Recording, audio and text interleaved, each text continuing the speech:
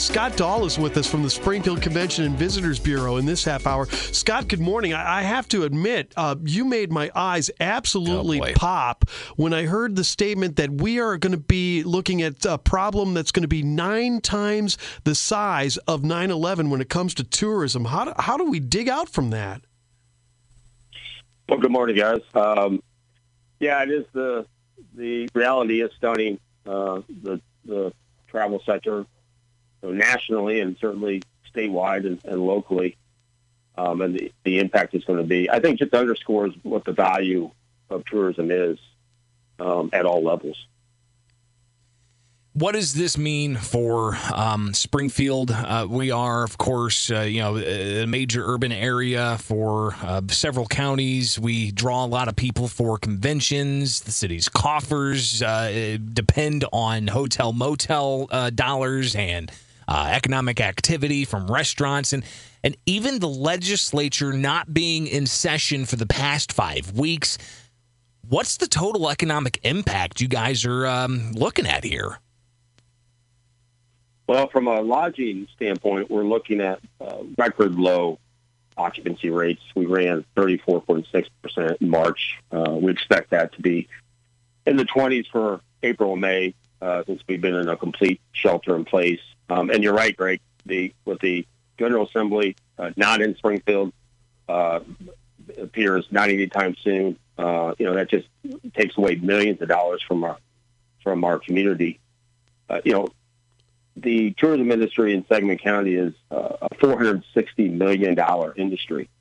And we'll see the impact of this. And again, I think it underscores the value of tourism. We are a tourism city, have been for 40 years. And, when it comes each year and we have the General Assembly meet and we have our leisure and international travelers that, come to this historic city that, I think sometimes we can take that for granted, as we pointed it out. But the impacts will be felt, at least this year and certainly through next year.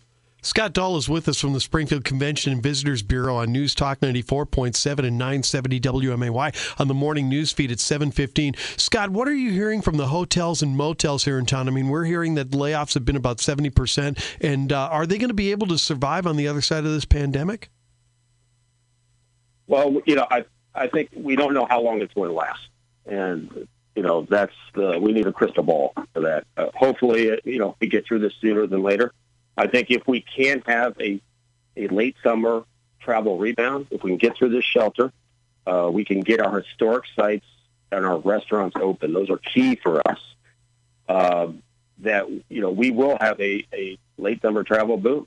And we are in a perfect position as a city to take advantage of that. Our affordability, our geographic location, our world-class historic sites, our open spaces and walkability aligns with current traveler sentiment.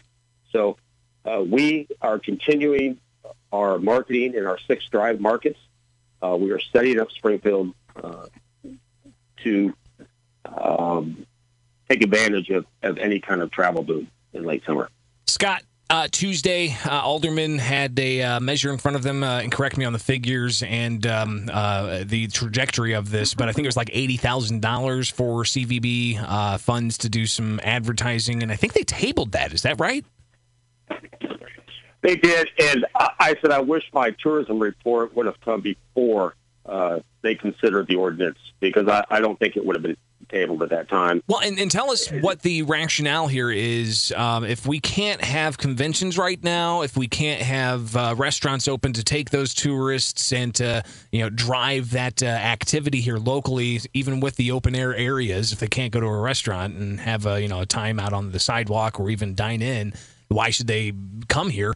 With all this going on right now, and given the cash crunch that the city's going to have, how can we justify those dollars for tourism advertising? Well, we've cut $80,000 from our advertising budget, mainly traditional marketing. We need to be top of mind in those drive markets. And with digital, we can turn that on and off. We can change the start dates. So we can be as fluid as this health crisis. And what we don't want is not to be top of mind, not to be in front of our markets if there is a late summer travel boom, because then it's too late.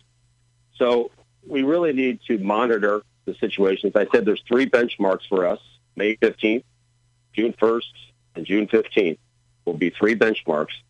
If we see that our historic sites and our restaurants just aren't going to open or won't open to full capacity by any of those benchmarks, we'll shut it down.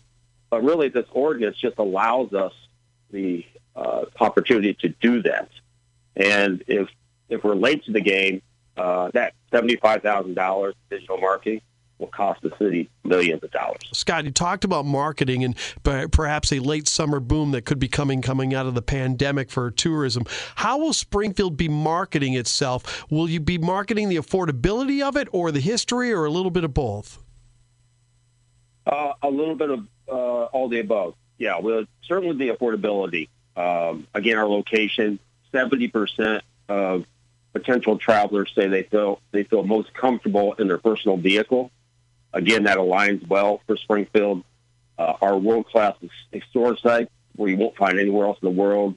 Again, open spaces. People will want open spaces. So, it lines up well. And really, our messaging now, we've changed our messaging on our mainly digital marketing. Again, it gives us that flexibility to, when travel resumes, we will be waiting for you.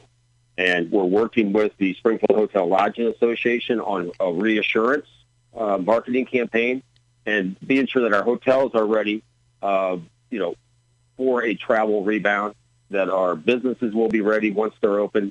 And so, yeah, we're preparing for that potential rebound.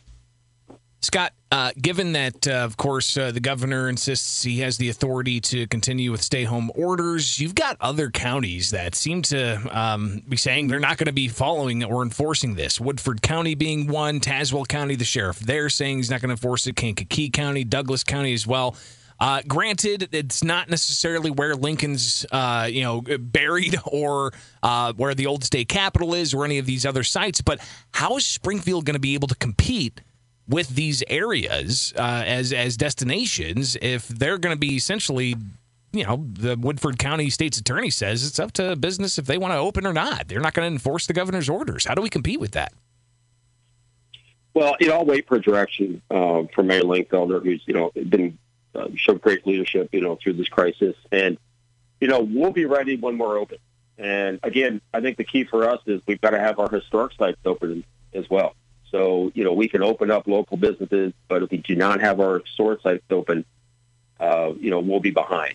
So that will be key for us. I am in communication with state officials on a weekly basis, monitoring that, federal as well, with the Lincoln Home, to see where they're at. And, when we're ready to open, we will certainly have the marketing and the messaging out there that will keep us top of mind.